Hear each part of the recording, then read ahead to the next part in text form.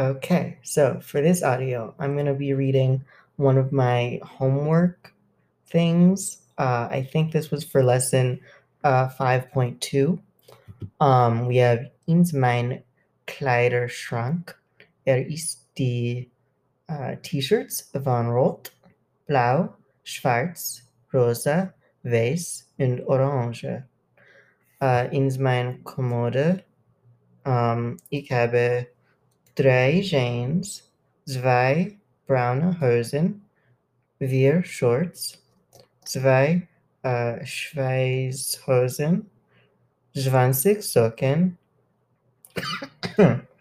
und 10 Unterhosen. So that's what we have in our closet.